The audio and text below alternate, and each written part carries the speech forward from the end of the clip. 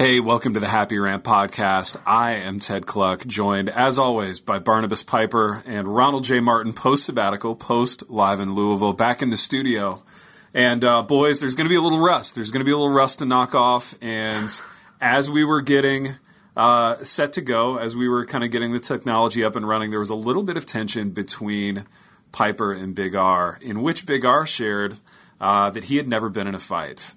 So I just thought this was fascinating, and I think, boys, if you are up for it, we need to find a sponsor to send us to the Stronger Man Conference next year so that a couple things can happen. One, Big R can learn how to fight, because obviously at every Christian conference there needs to be some just really good fighting instruction. I think that needs to be a part of it. And maybe we can get our boy in a fight, Piper, where he doesn't want to punch you through the phone. He wants to punch someone else. So what are the odds? Odds are if it's at that conference, it's going to be Ronnie rushing the stage to punch one of the speakers. There's a very good chance of that. Or one of the worst Dude, leaders. seriously, though, at a conference like that where everybody's all, like, raged up already, you know what I mean? They're already kind of on edge. And it's kind of that tough guy moment where, like, do you ever have this experience, Piper, where, like, if you went to certain concerts, like in college or high school, like, all you would have to do is look at a guy funny and it would be on?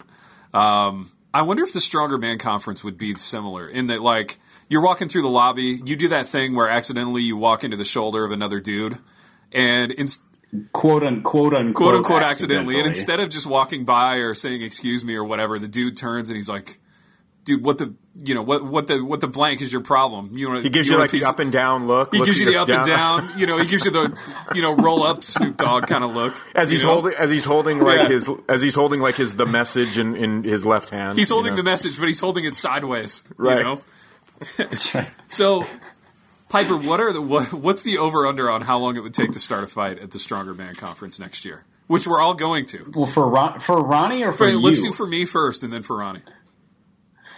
I mean, if you went in with that express intention, it would be like roll up in the parking lot, honk at someone for cutting you off, and like it's go time. If I was in the wrong kind of mood, because everybody wants to try a bigger guy. Everybody wants to try you anyway because you're bigger. So, and you've got glasses. Like you've got this interesting mix where like you're bigger and everybody wants to try that, but you also have like the glasses, and so they're like, how tough is he really? Because glasses are very confusing to people. Dude, the glasses and the long hair, it would be very confusing. But I could be in a fight before brunch at the Stronger Man Conference. Baby, now, I love how you're just assuming brunch at brunch Stronger is a Man. Part of it. Brunch at Stronger Man is a part of it. To push against the title of Stronger Man. No, we're doing brunch today, fellas. Dude, it's not going to be like quiche and rolls, though. It's going to be like, No, it's all bacon. It's all literally bacon. It's just bacon wrapped bacon, fried bacon, bacon on bacon. It's all that. Or you get a slab of like raw meat to just gnaw on. There's just going to be like blood running down your face because of how masculine you are.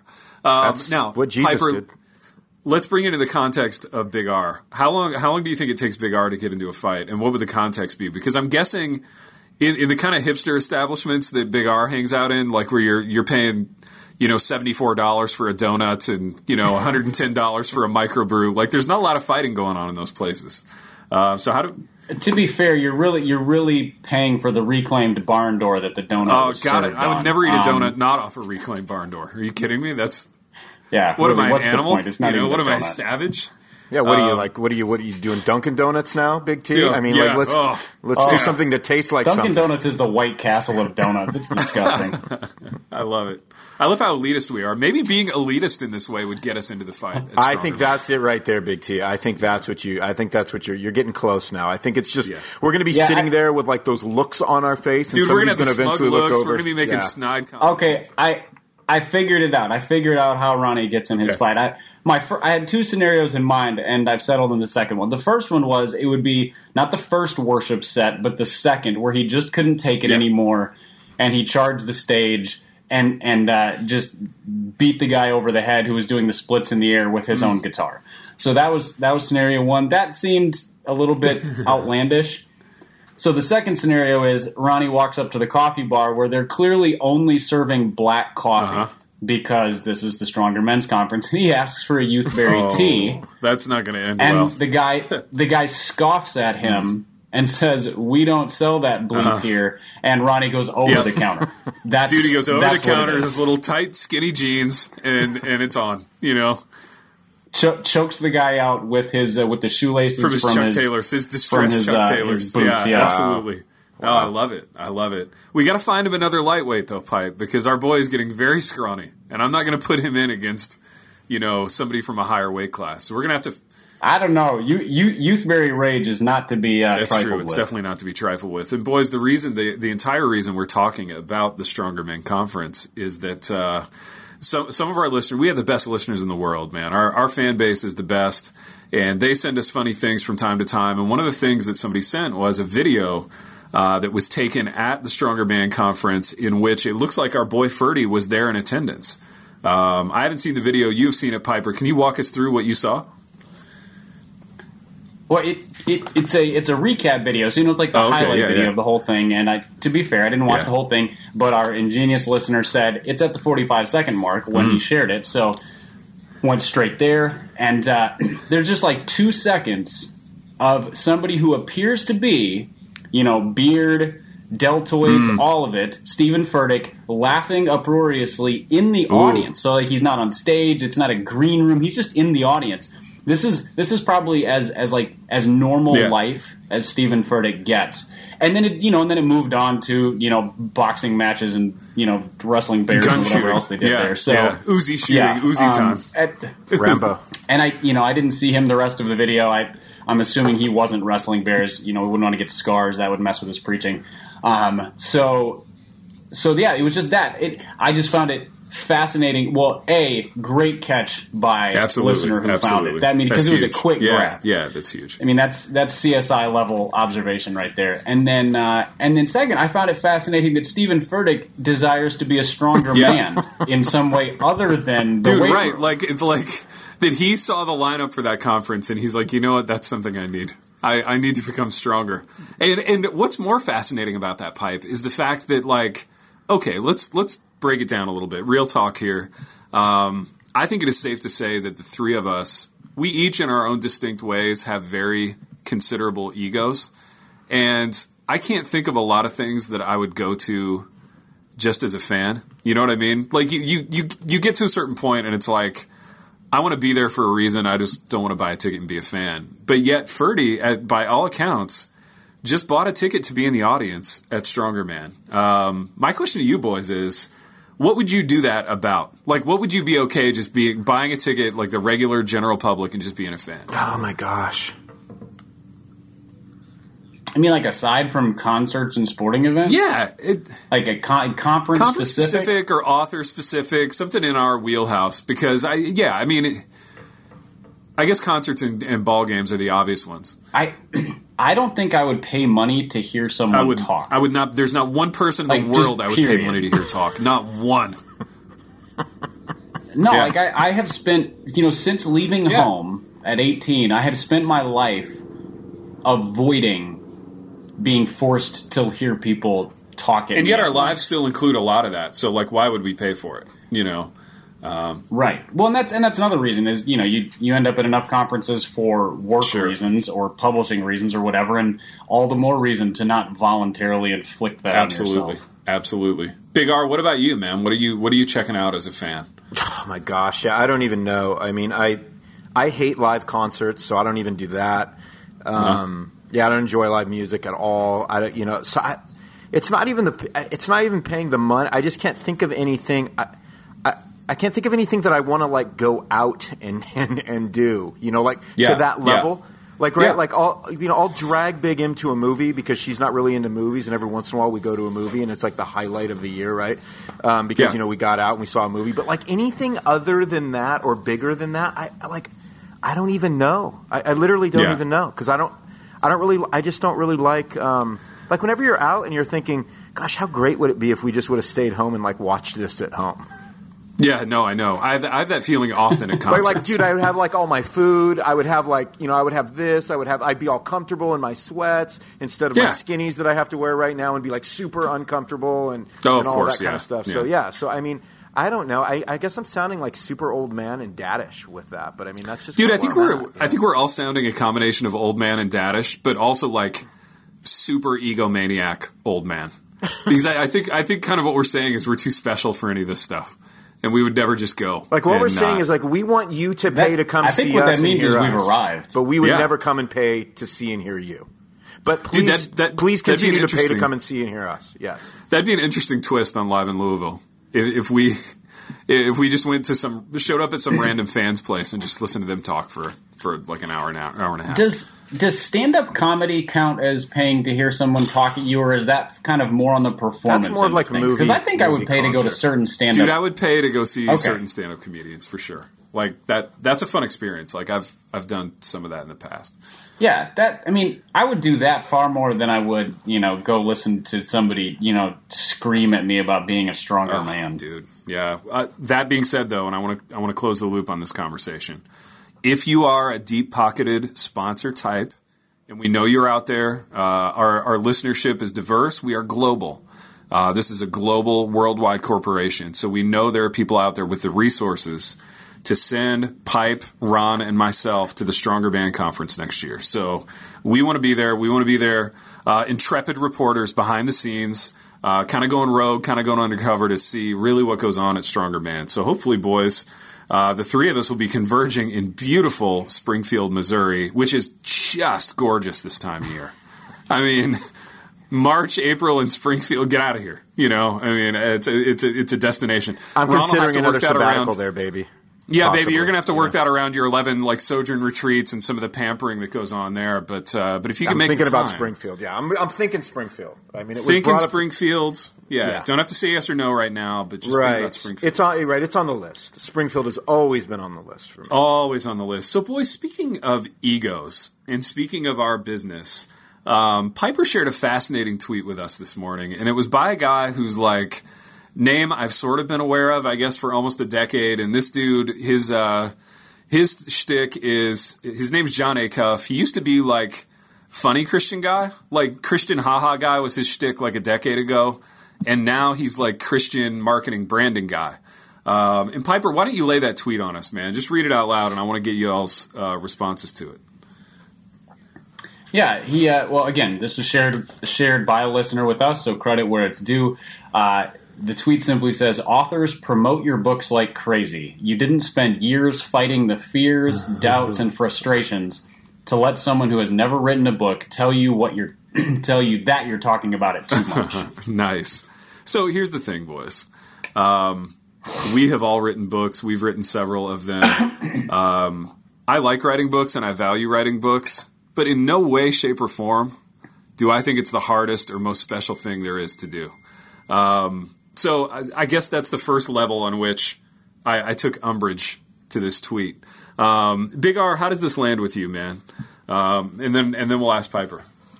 Yeah, I mean, is Acuff, is he the guy that wrote the things stupid Christians do, or something like that? Yeah. No, that's this podcast. It was called Stuff Christians Like, and it was just sort of it was really clever and funny. Just sort of a look at these really weird, subculture things that happen in the white church. Yeah, right. Okay, because that was a long time ago, right? So I don't know. When I look at a guy like Acuff, man, I just feel like there is this self-seriousness that immediately I push back on, which is man, you got to take your art and yourself so seriously. And the fact that he went from Fowkes funny guy to branding guy, I mean, to me that's I don't get the connection between those two things, except for he's a guy that spends a long time doing his hair in the morning kind of a thing. And so I don't really get the connection with that. And the whole man, you just got to get out there and don't let anyone push against the seriousness of what you're doing. To me, that's just red flags just popping up everywhere and just really not fun. Yeah. Piper, I think I texted you after you shared that with me. In the span of a decade, Acuff has gone from Christian funny guy to Michael Hyatt. And I don't know. I guess not having paid it. Well, in the decade prior to that, Michael Hyatt went from obscure executive at Christian publisher to Michael Hyatt. So That seems to be the Well, hold on, path. boys. I mean, like, I need education, man. I mean, tell me. Yeah. What is it? What does it mean that he's a branding guy?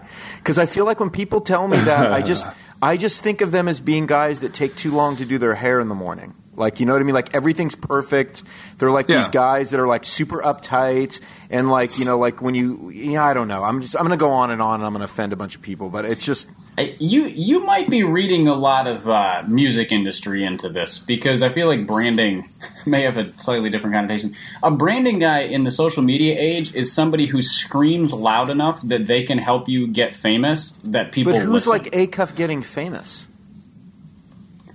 Well, he's like writing books and charges thousands of dollars to speak to people about their brand. I guess he's and, gotten himself famous. Go consult with business. Yeah, he's built his own fame. So he started with Christian Funny and then went into essentially books about chasing you guys your should have dreams. said the word consultant, and then it would have made sense to me. Yeah. So this is the guy who, Sorry for leaving. I buried the lead. like, your corporation brings him in, and he like paces around on the stage excitedly in like an over-the-ear mic, and he's carrying like a dry erase marker and kind of pointing with it, and behind him is a huge screen with the word like ignite or inspire or whatever, like. Or Stronger Man. It's that. Stronger Man. That's one version. That's a little bit of like the baby boomer version. This is the overcoming your fears version. It's the vulnerable version. So it's like that's it's like the Rob Bell version of it. Is that what you're saying? Dude, I hate the vulnerable version of that. I'd rather have the baby boom version. I mean, I don't like either versions, because the first one's not inspiring and the second is pathetic. Right. But it's that version where it's much more like, you're at your lowest. You've given into the man. You've whatever, and now it's time to start overcoming your fears, and like you can do it. And it was a lot of this stuff, like fighting fears and doubts and frustrations. Like those are all very real things. But like it's just a bit disingenuous when a person builds a platform on someone else's. But fears. dude, where is he like? So is he just literally one of these like seminar dudes? Where's he at? Like, where's he at in terms of like, theology? I mean, where's he at? Who is he? Dude, he's probably nowhere in terms of theology, because that would exclude someone in the audience. You know what I mean? And I don't say that. Hi, in a I'm John Acuff, and I am nowhere. Well, when you're nowhere, that means you could be everywhere. You know what I mean? Which I think for a branding guy is important. He would be very. I mean, I don't know what he says publicly, because his branding stuff has moved away from being faith based. It's just very much more like the story of your organization. Okay. He has a book called like Punch Fear in the Face or something like that. He should be at Stronger Man's conference. He should. So he's very like catalyst-y and sort of that. It's I don't know. It'd be called like inspirational, self-helpy, dude. Leadership consultancy. Even though he works for himself, I'm not sure how you lead when you're self-employed. Didn't our boy Donald Miller have the same arc? Didn't he kind of take this path? That's what I was thinking about, Big T. That's what I was just thinking about. Yeah. Okay, so here's the difference between Donald Miller and John Acuff. Now, I'll say this. I've said this on the podcast. I'll say it again. I'm so sad about the direction that Donald Miller took, because I liked it when he wrote about things of the soul. Because while I didn't always agree with him, thought I loved his writing. I loved his take on things. It was engaging, if not always something that I totally agreed with. Then he moved into this branding thing. Here's the difference: is that Miller he used plot devices. So this, like the 7 basic plot lines, to build a branding philosophy to help organizations like find the story that they are telling about their product. Like, it's pretty genius. Acuff is an inspirational speaker. He's like Matt Foley minus 280 pounds. I have no idea anything you just said, Pipe, but I agree with you. Do you know? Are you familiar with Chris Farley? You know Matt Foley, the motivational speaker who lives in the van down by the river? Yeah, it was more talking about Donald Miller's thing that I meant. Yeah. Okay. His plot lines and his story. Okay, sure. See, I work in marketing, and like he does an effective job of helping people communicate about what they do. Like that is marketing. Acuff does a really good job of helping people feel better about themselves, so they write books they shouldn't be I guess that's writing. marketing too, though. Oh, it's marketing. It's just not a good kind. Boys, one of Acuff's takes though in that tweet is this sort of, reverential tone about writing a book and how it's the hardest thing and all this stuff, which begged the question, and this is a big R question: what compels us to write? What compels us to write books and magazine articles? And I think there are kind of two answers to this. One answer is the very marketing friendly version, the things that you probably tell your book publisher. But I think there's a deeper answer, and there are probably deeper motivations for the three of us. So, Piper, I'll start with you. You've written a lot, and you are in the book business on both sides of it. So, what about you, man? What compels you to write? I mean, it depends. If it's an article, usually it's just like it's an idea I can't shake loose. It's so it's the thing that I keep circling back around to, because we've talked about this on the podcast before. Like, if you are somebody who loves to write, you think in terms of writing. Everything, it runs through the filter of, is this an idea I could write? So you hear a sermon, you read a book, you're listening to a podcast, whatever. You're watching a game, you're watching a movie. Like, they're just sort of, that's the filter. And sometimes something gets caught in that filter, and like that's the idea you can't shake loose. Sometimes it's something that pisses me off, and so like I have to figure out, is that something I want to address? So it could be something theological or social or whatever. Sometimes it's something inspirational or reflective, but it just sort of it's that thing that gets caught in the filter. And if there's enough to be said about it, then it's a book instead of an article. Big R, what about you?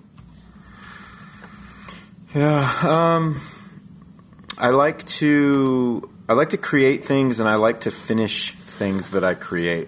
I like the feeling of completion. I love things that start from nothing, but I love the feeling of finishing something, because I'm in kind of a business where nothing's ever finished.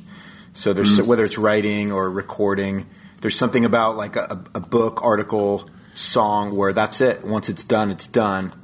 And I love the feeling of that, being able to like have sort of like a finished product in my hand. Yeah, absolutely. So that's why that's probably what really compels me, I guess, to like do things of that nature. But yeah.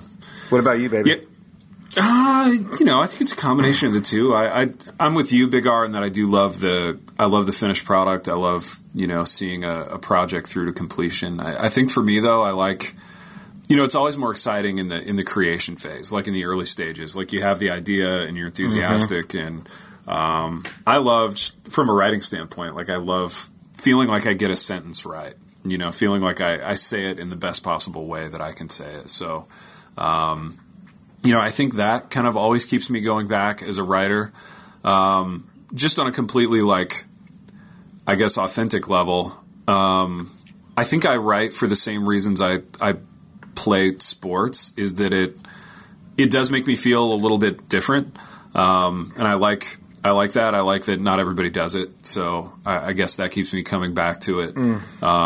Trying to be special until they start following John Acuff's instructions. Dude, then everybody's going to do it, and everybody's going to feel super good about it, because they will have then done like the hardest thing in the world, No, I mean, I at some level, like, and I think the third way is like I just discovered that I was good at it, and you want to make a living, and you want to make a living doing something that you halfway enjoy and are good at. So I just kept doing it.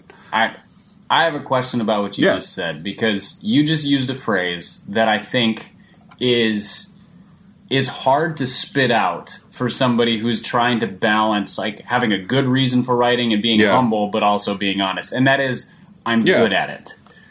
So it's like that's a hard thing to tell somebody else. It's like, no, actually, I'm a good writer. Yeah. Why is that so hard, Pipe? Why is it hard to say that? But I agree. I mean, because we're allergic to bragging in an overt sense. We're not allergic to humble bragging, and we're certainly not allergic to self-promotion in some way, shape, or form. I mean, we sit here and bloviate on a podcast once a week with all of our opinions. I know. So clearly Dude, that's not a problem. I love our hypocrisy in this. It just knows no bounds, and that makes me happy. But So Yeah.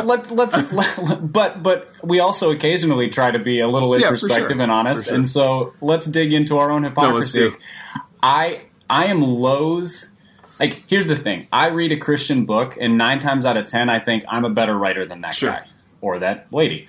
Now, 1 time out of 10, I'm jealous because they're a better writer than I am. But saying that out loud makes me feel like a real douche. Too. Yeah.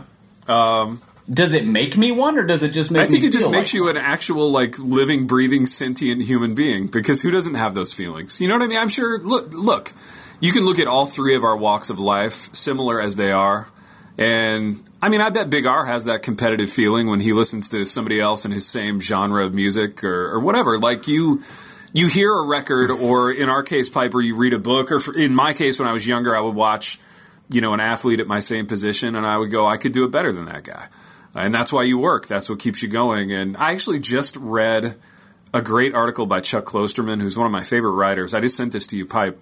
Yeah, you emailed it to me like 2 minutes before the podcast. Intending just for you to read and enjoy it, not for it necessarily to be something that we talked about on the air. But Klosterman's whole deal was that, like, you need a nemesis, and you need, like, an arch nemesis or an arch enemy in your life, like in your professional life, somebody to chase after. And I think the desire to be better is a real thing, and also to your point, Piper, about saying I'm good at this. It doesn't feel, it doesn't feel braggadocious at all. In a way, I think it would be weirder for somebody who's good at something to, like, disingenuously sort of bloviate about how they're nothing special, because they're wrong.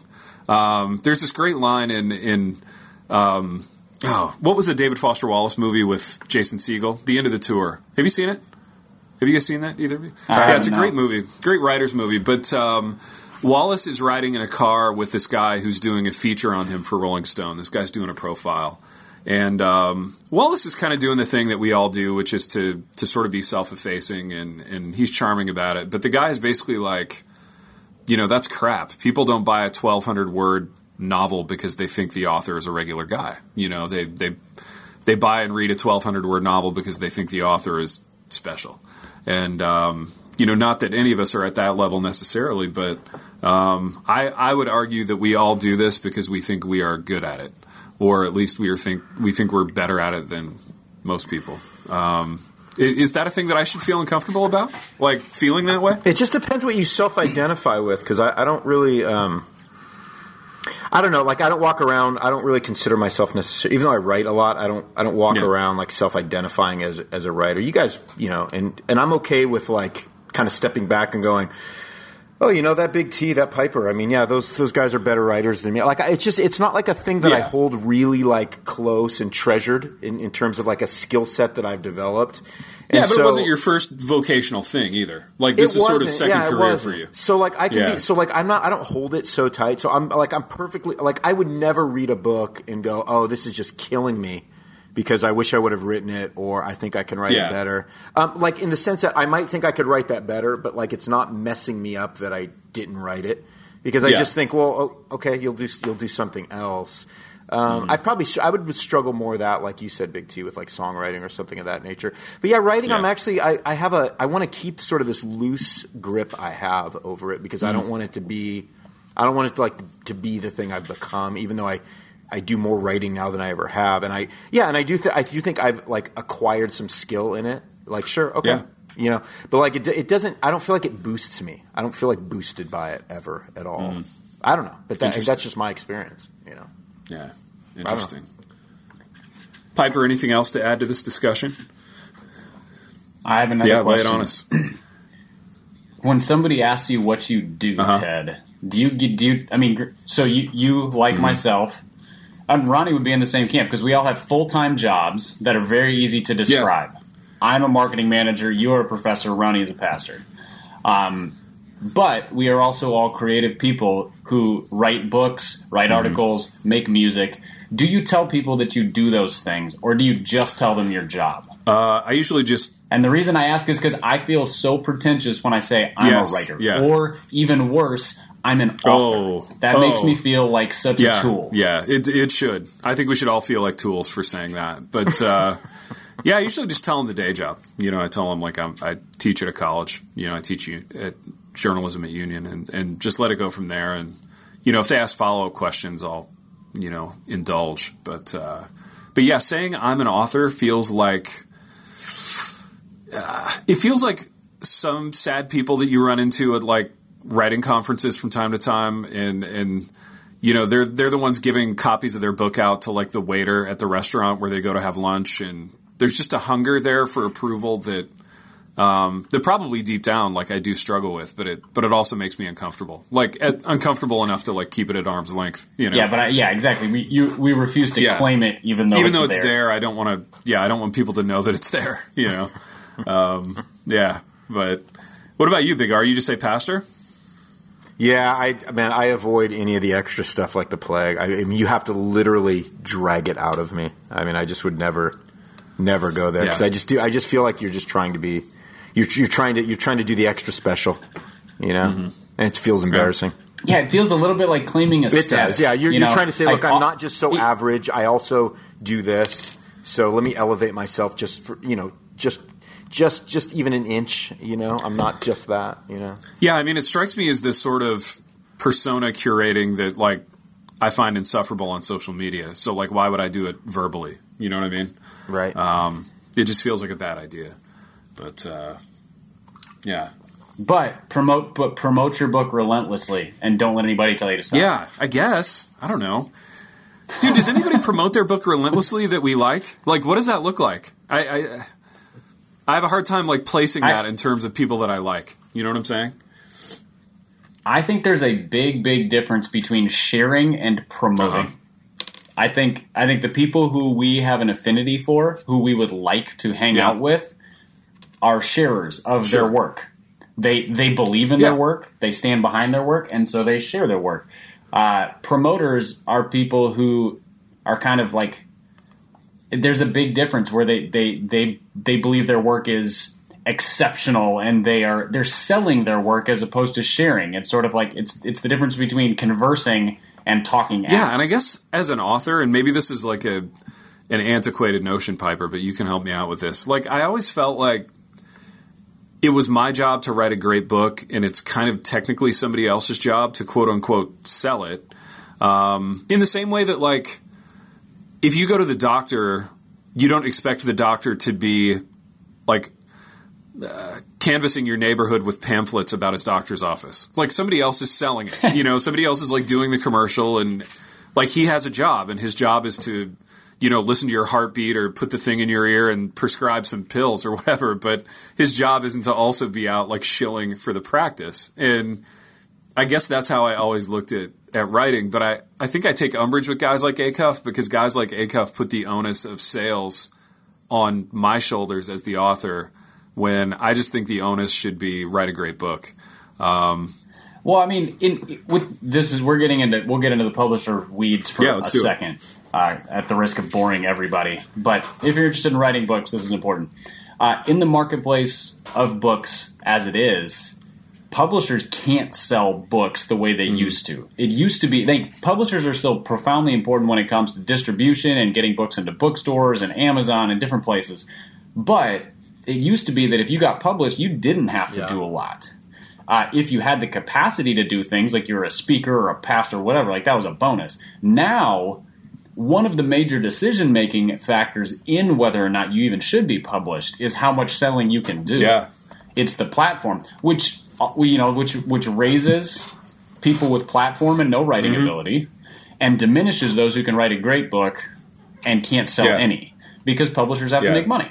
So it's a catch-22, but the fact is that the onus does rest on the author to do a lot of the selling, and that is a perpetual tension that I feel, because I hate self-promotion in the promotee sense, but I also know that I am sacrificing sales by not being a out-and-out self-promoter. Yeah, because the game changed so much. Like, what you said is really true, Pipe, because, again, what you used to have to do to promote your product was to go showcase it in terms of, like, hey, I'm going to do a book signing, I'm going to speak, I'm going to play a concert, I'm going to, and now you're at, because of social media, and because of the because of brick and mortar going, south, you are you're asked to promote in the ways that publishers used to assume the role of promoting your product. You know what I mean? So now you have to sort of be in partnership now, doing the same things. The record companies, publishers,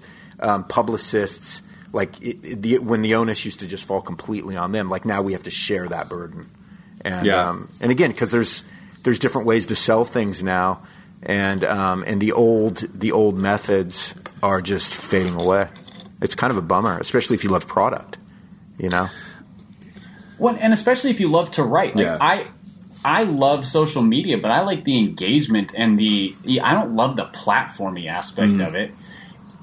So I would love it if I could write a book and a publisher could just move tens of thousands of copies, or even like several thousand copies. Let's not get crazy here. Whereas it instead, a publisher has a ceiling when working with somebody like me, because my name doesn't extend far enough to just sell copies. There are some people, A-listers, who they publish a book, and there's enough people who just want what so-and-so puts out. But yeah, then it is a bummer, because I would love to write and then interact with people about what I wrote, but not promote what I wrote. Yeah. That would be the best way for me. And I think, Ted, you're probably the same way, except without the social media. Yeah, exactly. I mean, my philosophy on all of it has always been, to whatever degree I can, I will say yes to almost any interview request or anything like that comes across my transom. Regardless of the size of the publication, I'll say yes. But, I will definitely not be doing any sort of personalized shilling on social media. So... and thankfully that's been kind of enough for a lot of the publishers I've worked with. And in fact, this little exercise of bloviating into our computers once a week has been, in a way, enough to placate them, because they see this as analogous to like having a social media presence. Like, at least I'm connecting with an audience in some way. Mm-hmm. And it's been helpful. It's been super helpful, because this is a thing that I feel comfortable doing, whereas I don't feel comfortable bloviating about myself on social media. So, like, it's been a good compromise in that, because I feel like we're giving people something. I mean, you can argue about the value, but, like, people enjoy it. So, like, people enjoy it. People listen to it in their cars or listen to it while they mow the lawn or whatever. So we're giving people some value, which makes this a little bit different, and it makes it a little bit more comfortable, if that makes sense. Makes sense to me. Let's keep podcasting and not self-promoting. Dude, absolutely, man. I feel like we solved some problems today. This is good. Wow.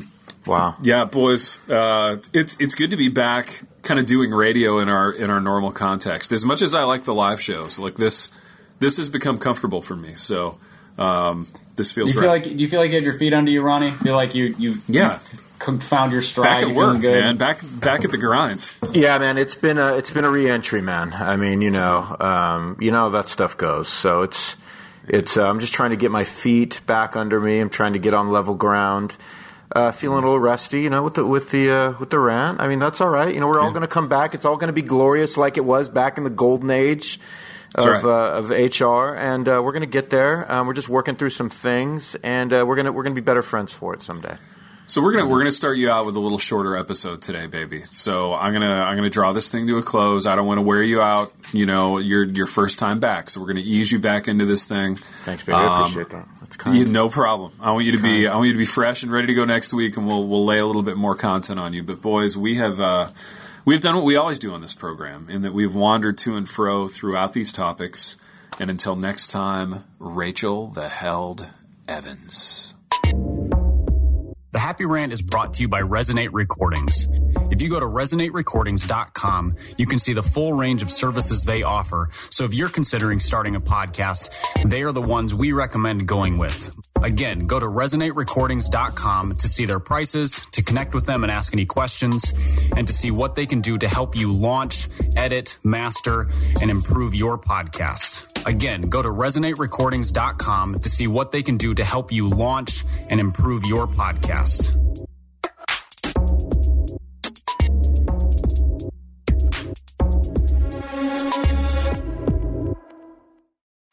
Often we believe our questions mean we don't have faith, but I believe Jesus loves our questions. Our questions are windows into heaven. I'm Caden Fabrizio, and on the Questions with Caden podcast, we ask and answer one question per episode as relevantly and biblically as possible.